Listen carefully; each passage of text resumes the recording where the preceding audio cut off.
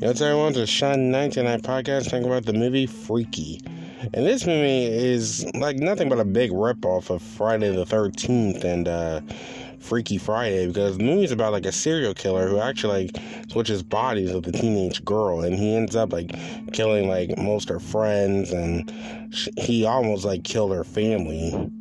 But then, top of all that, though, like, this movie was really stupid, though, because, like, I didn't even like it one bit, though. Like, for example, like, there's not a lot of horror scenes in it, and I don't know, and then, like, when I noticed, like, the serial killer, like, he was actually trying to be, like, Jason, like, wearing, like, a hockey mask, except, you know, he did whatever he could find.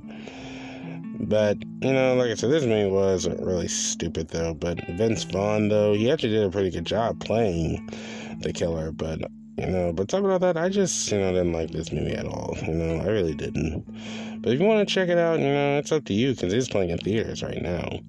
But thanks for listening. I'll see you guys next time.